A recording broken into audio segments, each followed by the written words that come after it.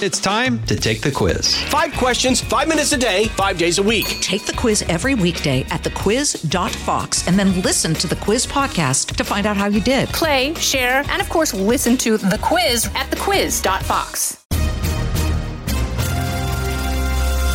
Sunday, June 25th, 2023. I'm Ryan Schmelz. College tuition, trade, and China. A number of lawmakers have bills to address the key issues facing the country. Can Congress do anything to bring down the cost of skyrocketing tuition? I'm for that prospective student to make sure that he or she is able to graduate and that college becomes a ladder to success, not a trap door to economic dependency for the rest of their life because of student loan debt. I'm Kevin Cork. A major ruling on immigration, an ethics investigation into one of the justices, and a historic anniversary. DHS under the Biden administration had said, we've got a policy because we can't arrest and deport everybody who's here illegally. So we're going to give these guys who are out there and the men and women who are doing this on the front lines priorities. This is the Fox News Rundown from Washington.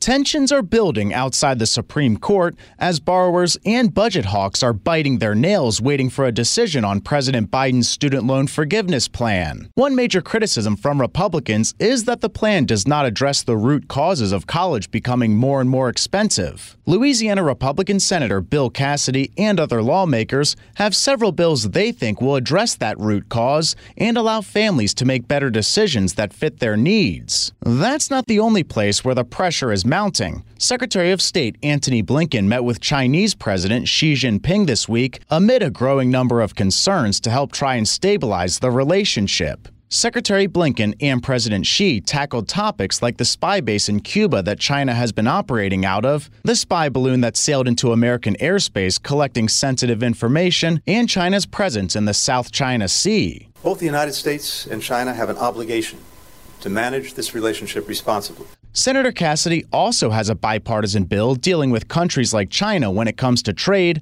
But first, we discuss college tuition. Well, first, we have to acknowledge what Biden is doing with student loan forgiveness does not address the underlying problem. And let me set the record straight. I mean, he's not forgiving loans. He's just merely transferring the responsibility to pay them back away from those who took the loans willingly to those who either never borrowed or already paid back their loans. Now, let's just go to the next stage. He's doing nothing for the underlying problem. The Committee for a Responsible Federal Budget says in 5 years we'll be in the same situation, that there'll be another $1.6 trillion owed in 5 years by all these student loan borrowers. So how do you fix the underlying problem? We've got several bills which should all be bipartisan. One, the College Transparency Act. In this, imagine some kid looks up, he and his family looks in a mirror. What does he look like? White male, black male, females of whatever race. What's their background? If I enroll at this college in this curriculum, what is my likelihood of graduating in that curriculum at that college? How much am I going to have to borrow? And what am I going to earn? Wait a second. I'm a black male. I have only a 5% graduating in this curriculum at this university. I got to borrow a lot of money.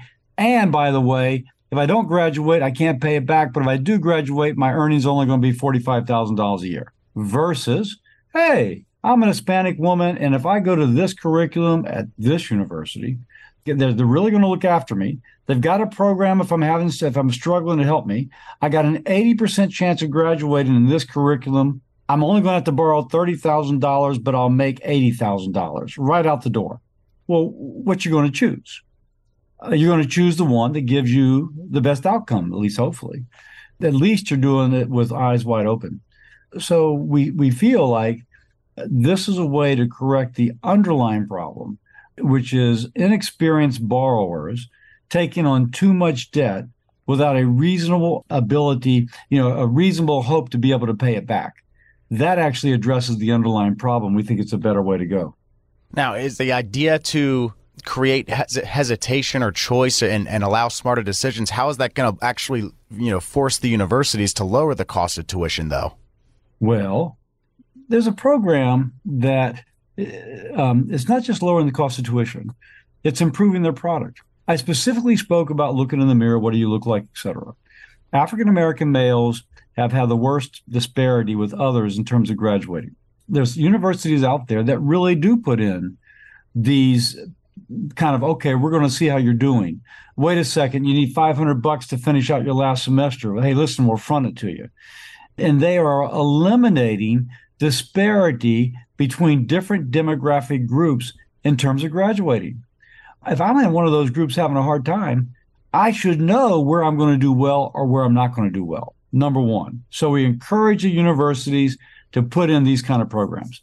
Secondly, hey, listen, if all of a sudden people are not enrolling in a curriculum like gender studies because there's no job market for it, but by the way, the tuition is $40,000 a year, you got to go for 4 years to get it, and at the end you owe all this money but you don't get a job, they're going to lower that tuition. Because otherwise, why would I enroll in it? Maybe I really want to study that. I personally don't, but imagine they do.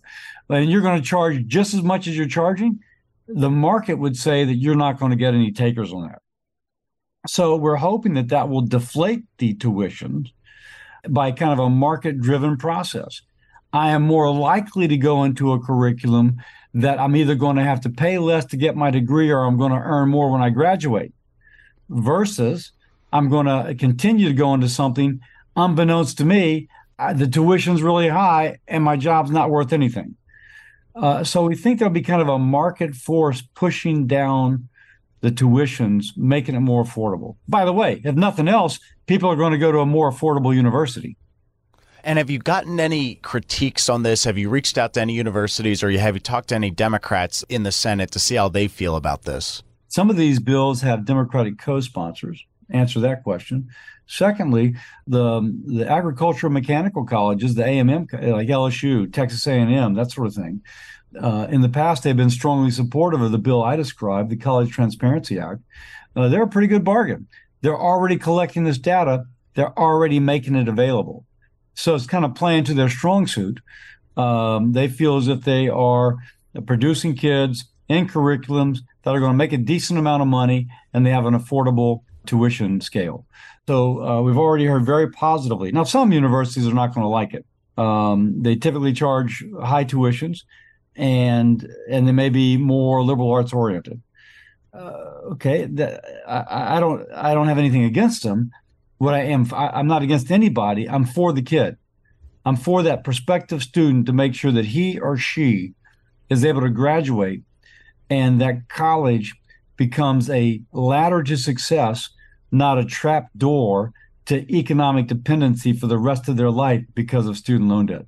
Now, would it be the universities providing the information to the students and the families, or would there have to be some other, form of getting this information to them? Well, it depends on our different bills. On the College Transparency Act, we've been discussing that. That would be the universities putting it up in a way in which a prospective student could look between each universities. But some of the other bills we have would be, yes, it's a university, but for example, there would be a standard offer sheet that if somebody is getting financial aid from the universities, there'd be a standard form in which the information is presented. Some universities present loans as if it is a discount on tuition that the university is given. No, the university is just saying if you borrow this much money, you apply it to the tuition, your out-of-pocket is reduced. Others will say, okay, this is our tuition, but you can borrow. They explicitly say you can borrow to offset. So we need to have the same way to compare each university so that the prospective student knows that. And then we have a third bill out there that would say to the lenders, there needs to be an offer sheet, again, standardized, similar to what you get when you get a mortgage. This is how much you're going to borrow. This is how much you're going to pay back. Over the course of time, you'll pay at this interest rate, this much interest over the term of your loan, and you'll pay, obviously, the principal. And it's just going to be a standard sheet, just like there is a standard sheet now for a home mortgage. So that's another piece of legislation we'd have. And obviously that would be upon the lender. Do you think you could get the Biden administration on board with this? And also, do you think you can get enough votes in both the House and the Senate to take action and move it that way? We certainly should be able to. The Biden administration may see this as a rebuke of their student loan transfer payments. They call it student loan forgiveness, but it's really just, stick it to the taxpayer. So if they see it as a rebuke of their policies, then I think they are going to reflexively oppose. Ideally, they'd want to do something about it because, by the way, did I mention their bill does nothing for the underlying problem that it's predicted we will once more be in this hole within 5 years. So ideally, they would want to prevent that, but I can't speak for them. All right, so we've got to pivot to China here. You have a bill that's supposed to pretty much eliminate a trade loophole. Can you kind of talk about that a little bit?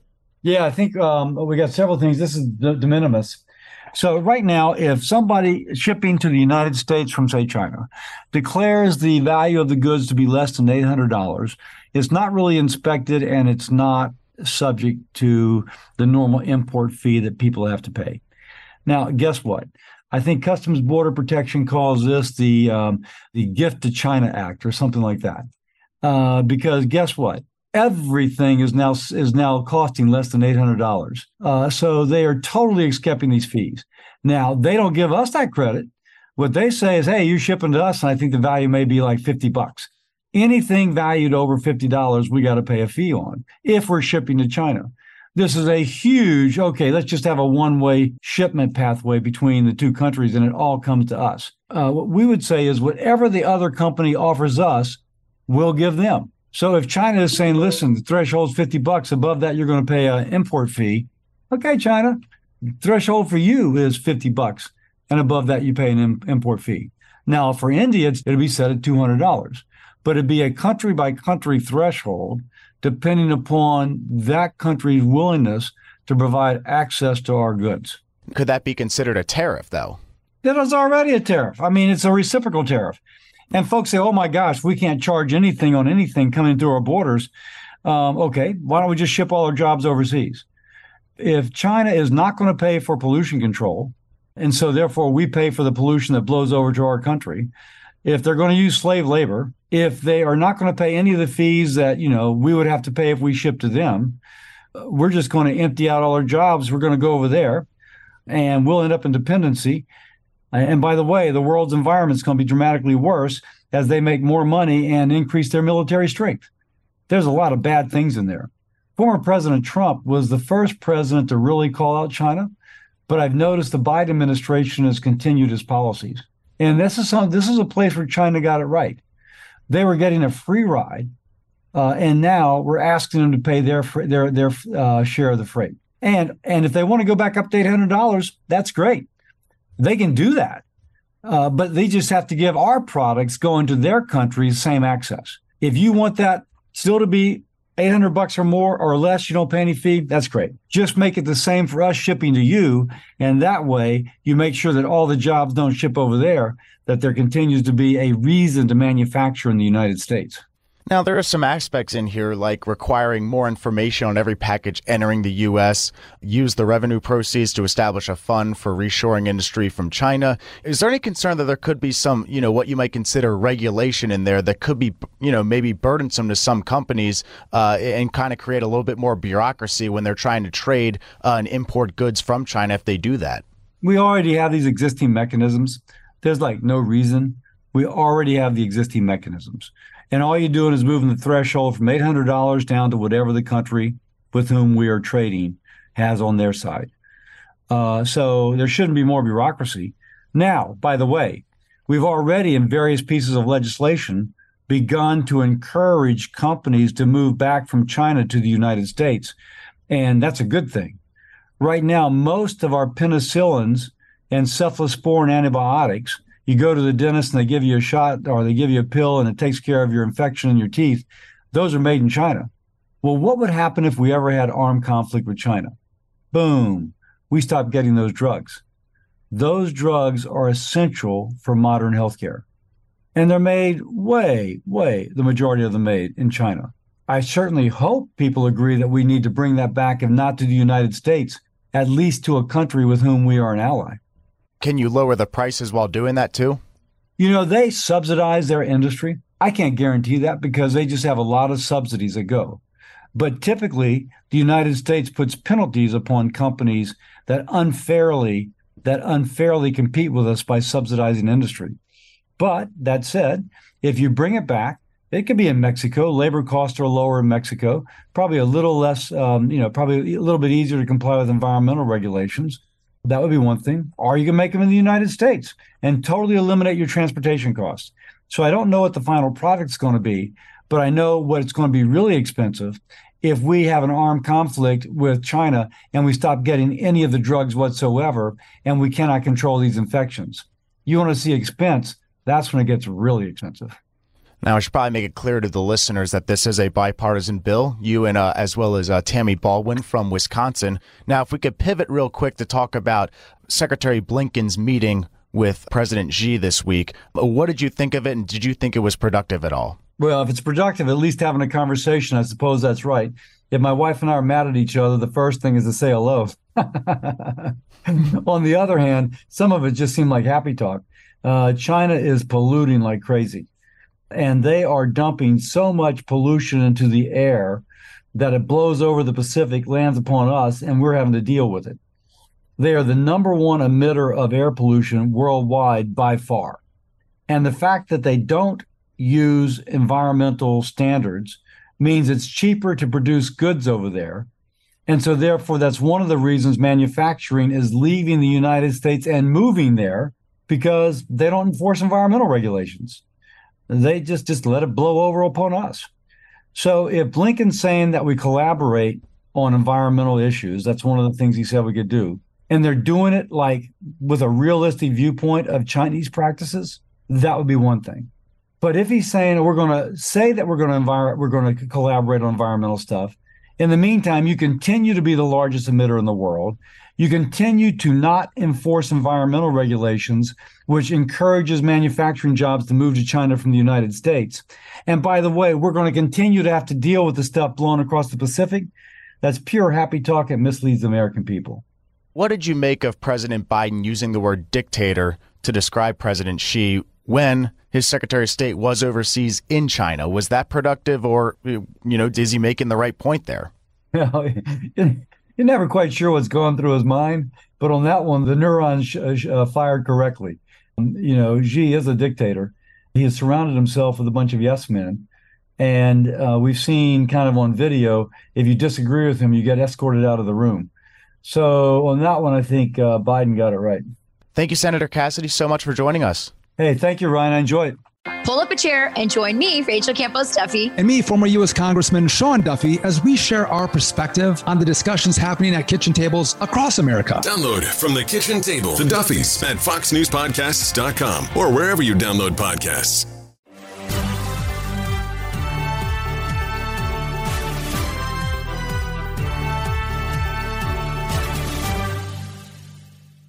It's been said that there's never been a sequel that could measure up to the original.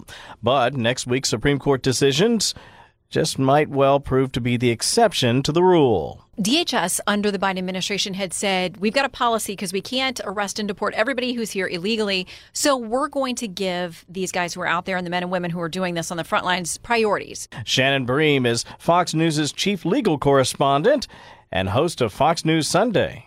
So if somebody is connected to terrorism or another dangerous crime, or they've more recently arrived here, those are the people we want to target and have them leave. Texas and Louisiana had sued saying, no, we want you to arrest more people, which the court sort of like, we've never had a state tell us to have the feds arrest more people. But what they found is that the states couldn't sue. They didn't have standing, that legal place to actually bring the case. And the language of sort of Justice Kavanaugh wrote for the majority of the court, and he said this is very narrow. But essentially, the kind of person you'd have to have suing would be somebody who would be subjected to this policy, somebody who would be subjected to one of these arrests or removals. And he found the states, they weren't the right parties to be doing this. That's interesting. It sounds like a problem out of civil procedure. You have to have subject matter jurisdiction. In this case, this particular jurisdiction didn't hold it. By the way, Sam Alito was the lone dissenter here.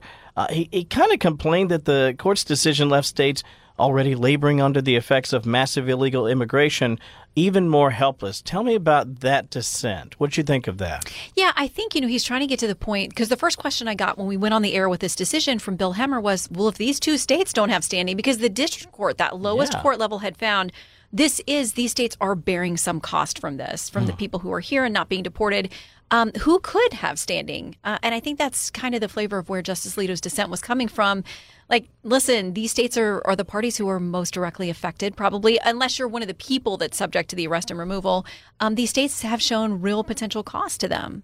So if it's not Texas and Louisiana, California, Arizona? I mean, I would think they would certainly have standing here. I was surprised, to be honest with you. Yeah, I think that they're saying a state body as a whole can't do it. It's got to be somebody who would be subjected to one of these arrests and removals that has to raise the objection. It was sort of like this conversation of the judiciary saying, you're a state asking us, the federal judiciary, to tell the executive branch what to do. And we don't think that that's the right place for us here. That is one of the major shifts, I think, in the way that the Roberts Court, in particular, since it's been impacted by choices made by former President Trump, it's really gotten away from that. And I think it's been really fascinating to watch. And by the way, speaking of Alito, if you hadn't heard about this might surprise you. There's actually been some ethics accusations involving Justice Alito and a billionaire GOP donor. For the folks listening, can you tell them a little bit about that? Mm-hmm. So ProPublica, which is a group that, listen, its detractors will say it's liberal, it's left-leaning. They've done some really deep dives on Justice Thomas, and now this newest piece on Justice Alito saying years ago, I believe it was the late 2000s, before he hit the tens and the teens, that he went on a fishing trip with Paul Singer, who is a well-known, wealthy conservative donor. There was another judge who went on this trip too, and he said he sought ethical guidance about whether or not the trip needed to be reported. And he was told no. And so the thing is, with many of these stories, these justices will say, or judges, I went to get an ethics opinion and was told I don't need to report XYZ, so I didn't. That's what Alito says as well. And he also says he had no knowledge that there were any cases before the court involving Paul Singer, that they have a deep dive they do when cases come in. They have checks on the parties and whether there's any connection. He said, I never saw that Paul Singer was connected to anything, and we never discussed court business or cases. We had these casual conversations a couple times over the years. But man, the left has come down hard and said, you shouldn't be hanging out, taking these fancy, expensive trips on private planes and to these, luxury places. But Alito took the very interesting step of kind of doing a pre-buttal. He knew what was coming from ProPublica. They'd ask questions. And he published an op-ed, essentially, in the Wall Street Journal telling his side of the story, unfiltered. And pretty smart. Yeah, I mean, it's a bold move. I've never seen another justice do that. Yeah, I really thought that was fascinating. By the way, I guess Dick Durbin is really up in arms about this. He's the chair of the Senate Judiciary Committee, and he's announcing that the committee may do something about it next week. I'm not sure if they're going to hold a vote. What are you hearing from those folks on the left, in particular the SJC? This is a weighty committee here. We're not talking about just some sort of fly-by-night circumstance. Right. And as you note, he's the chairman. Yeah. And so this is a big deal. He says they want to force the Supreme Court to write an ethics code and to have some teeth for enforcement. Federal judges do have codes that they have to adhere to, but the Supreme Court is exempted from a lot of this stuff. They alone can decide if they're going to recuse from a case. There's nobody who can force them to do that. And there have been questionable non-recusals on all sides of the bench. There have been criticisms about other justices from both sides who did not recuse when somebody from the outside thought they should have. So what Senator Durbin wants is to force them to write an ethics code that's going to change the rules of the way they report things and the gifts and things that they can accept. If I can follow up for just a second, I know that Justice Thomas was also subject to some scrutiny. Even his wife was subject. Do you think if they were to approach this, and I'm not convinced that if I were a justice, I would have any inclination to do this, regardless of what Dick Durbin wants to have them do. Was this also part and parcel to this sort of exploration by groups like ProPublica to say, let's find out more about what the justices are doing? Yes, it does seem to me certainly that they're right-leaning justices right now that they're targeting, but I do think it begs the question, is this fair game, do you think? Well, and you mentioned Ginny Thomas, the wife of Justice Thomas. A lot of extensive reporting on her, her involvement with very conservative causes, what were conversations she was having around the 2020 election, January 6th. She's been called in and testified on a number of these issues. But you'll notice there was also a report recently on the wife of Chief Justice John Roberts about her job and about questions about, she was essentially a headhunter for very high-level law firms and her connections there. So I haven't seen the deep dives on people on the other end of the bench. So I think what a lot of folks will say is let's see deep dive digging in and reporting on everybody on the bench, because there are other people on the bench who've had to amend financial disclosure forms, that have had other questions about why they didn't recuse, that kind of thing. But remember, it was Chairman Durbin that tried to get the Chief Justice to come testify on the Hill, and he got this nice letter that was like, thanks but no thanks. I will not be doing that. And the chief sort of, did this brushback pitch, like, that we are a separate branch. I will make sure that everybody is complying. Here are all the ethics codes and disclosures that we have to do. And all 9 justices signed it. It was not a partisan thing. So the justices very much view themselves as an isolated, distinct entity, as the judiciary branch. And they don't feel like on these issues they should come to Congress and get beat up over it. I could ask you a million questions because there's so much going through my mind right now. You mentioned Justice Roberts, Chief Justice Roberts. I wondered what your thought was on the leaker. When that, do you have any strong thoughts about that? I know you've covered the court, and I know you have to be careful. These are relationships that you build professionally.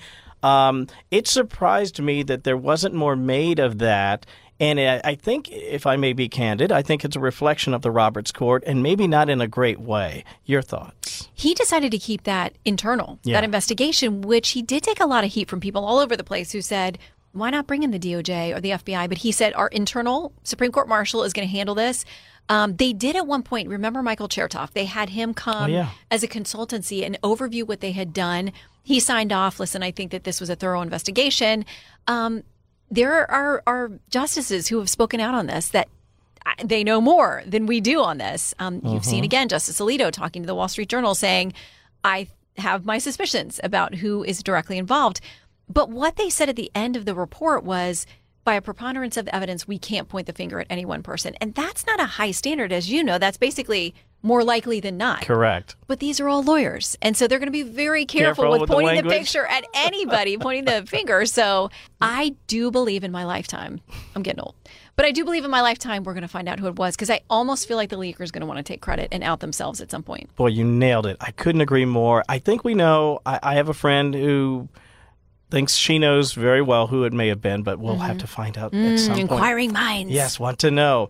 Speaking of wanting to know, I really want to know what you think about President Biden signing an executive order. The administration said it was to, quote, expand access to all contraceptives approved by the FDA, including contraceptives that induce abortions. Now, the EO was signed, as you know, a day before the one-year anniversary of the Supreme Court decision Dobbs v. Jackson. Two-part question. One, does the EO surprise you, and do you think that will withstand scrutiny, if at all? Because sometimes they're just, hey, it's EO, we can't touch it, but other times you have to wonder about that. The second part of the question is, how, if at all, do you think the country has changed in the 1 year since Dobbs? First of all, the EO, you never know. These things are challenged in court all the time. They are. And I think it gets to this point that some states have almost universally outlawed abortion. Others, literally, it is up to the due date. So we've got a big spectrum out there. Yeah. But New York did something interesting. The legislature there is moving forward legislation that would allow doctors in New York to prescribe these abortion pills, because we know that 50% or more of abortions are done through these medicated abortions. Will allow doctors to send it into states where it might be outlawed, where abortion's been outlawed, without legal liability for these New York doctors. And the idea is, they could end up being charged in another state, but New York will never extradite them. So it's interesting to figure out. Could have been end around. Yeah. So that mifepristone, that's in the middle of this huge legal battle, there's a question about whether that will be able to be sent through the mail to all or some states. This EO, I think, is probably aimed at that. So it probably will hit a legal challenge. I'll be covering it at the Supreme Court. We'll see. As far as how the country's changed, listen, some states had those trigger laws immediately kicked in. Red states got redder, blue states got bluer. But what's interesting is there's something for everyone in the numbers. We pulled up our most recent numbers again on Fox News. Polling on abortion. So at 6 weeks, there's not a majority support for, bans or restrictions on abortion. But when you get to 15 weeks, the majority of Americans think, okay, that is a place where we need to crack down. That would put us, even that far out, puts us in line with some very unpleasant countries that we don't want to be involved in. They're being the same company. Oh, yeah. Some of our abortion policy is so is so expansive that it does mirror places like China and North Korea. But it depends on what state you're in, because some states, people say there's no way a woman should be responsible for having an abortion or not having an abortion when she doesn't even know she's pregnant yet. Right. So I think that we're just going to keep seeing that play out. But there's nuance there. It's not just that America says, yes, abortion legal, we should have never overturned Roe, or get rid of all of it, abortion should always be illegal. There is nuance. And when you ask about timelines, you start to get to more of a feel of where middle America, the most of the country, is. And when you mentioned the 15 weeks, when I was in France, I think that's their standard. And so there are some major democracies around the globe. 15 weeks is pretty reasonable from their perspective. And I think some people thought, well, that might work here domestically. But as you pointed out, Shannon, there's some states where they're like, hey, not at all. And then other states, as you said, right on up to the birth of the child, which is really incredible. I have always wondered how you, as someone who covers the court, processes so much information so quickly, and you have to turn it around. I've seen you run. I've seen the sneakers. Now, as an anchor and as a host of Fox News Sunday, they put you in a position where you have to sort of unpack lots of decisions. How has that changed the way that now you have access to SCOTUS blog and the way that now you have the internet and everything is on your phone? How has it changed for you covering the court over, say, the last 10 years? Yeah, gosh, I'm getting old, because I remember when the only way you could get them were those hard copies. And so you would stand there at the door where they would hand them out. Everybody's jostling and trying to get one, and you're running and reading at the same, trying to get to your camera, not knock your front teeth out on those marble steps out there, and digest the whole thing. Now, and during COVID, they started remotely, so we could listen in to the arguments, and they started releasing the opinions online. So with the click of a button, you can do it. You can do word searches if you're looking for specific things or names. So that is easier in that respect. But I learned some tricks about doing that. And our old buddy and old coworker, Greta Van Susteren, taught me one of the best ones was turn to the dissent. See who wrote the dissent. And that almost always gives you more clues than the majority, because you can see who's really ticked off. And it really has helped me to do that.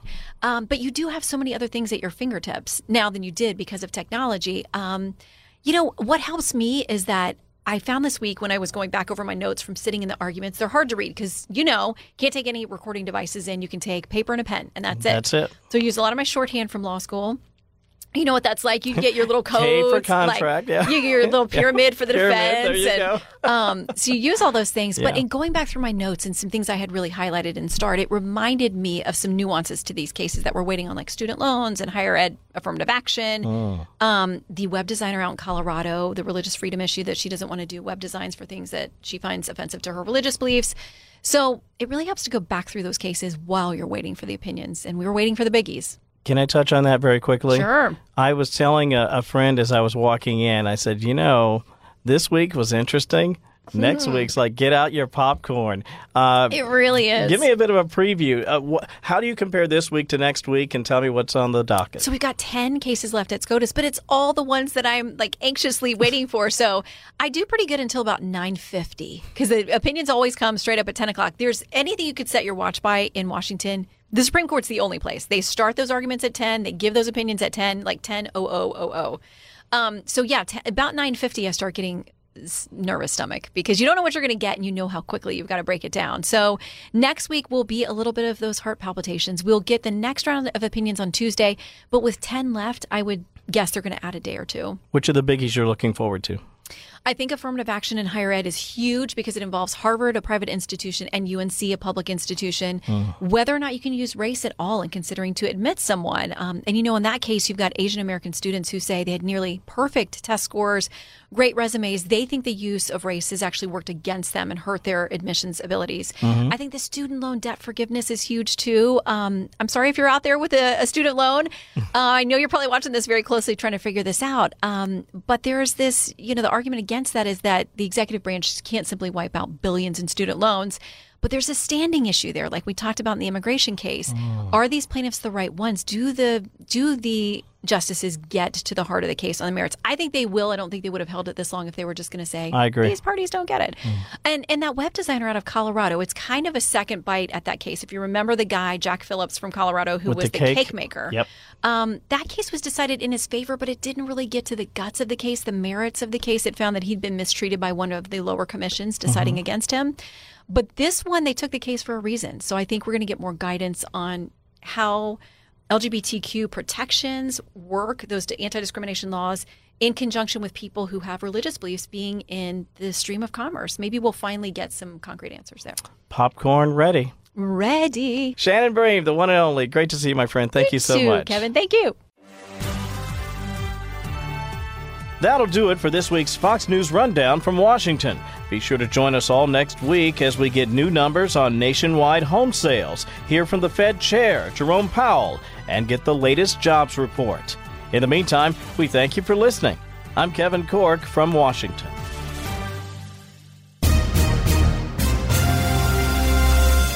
Stay up to date by subscribing to this podcast at foxnewspodcasts.com. Listen ad-free on Fox News Podcasts Plus on Apple Podcasts. And Prime members can listen to the show ad-free on Amazon Music. And for up-to-the-minute news, go to foxnews.com. Kudlow on Fox Business is now on the go for podcast fans. Get key interviews with the biggest business newsmakers of the day. The Kudlow podcast will be available on the go after the show every weekday at foxbusinesspodcasts.com or wherever you download your favorite podcasts.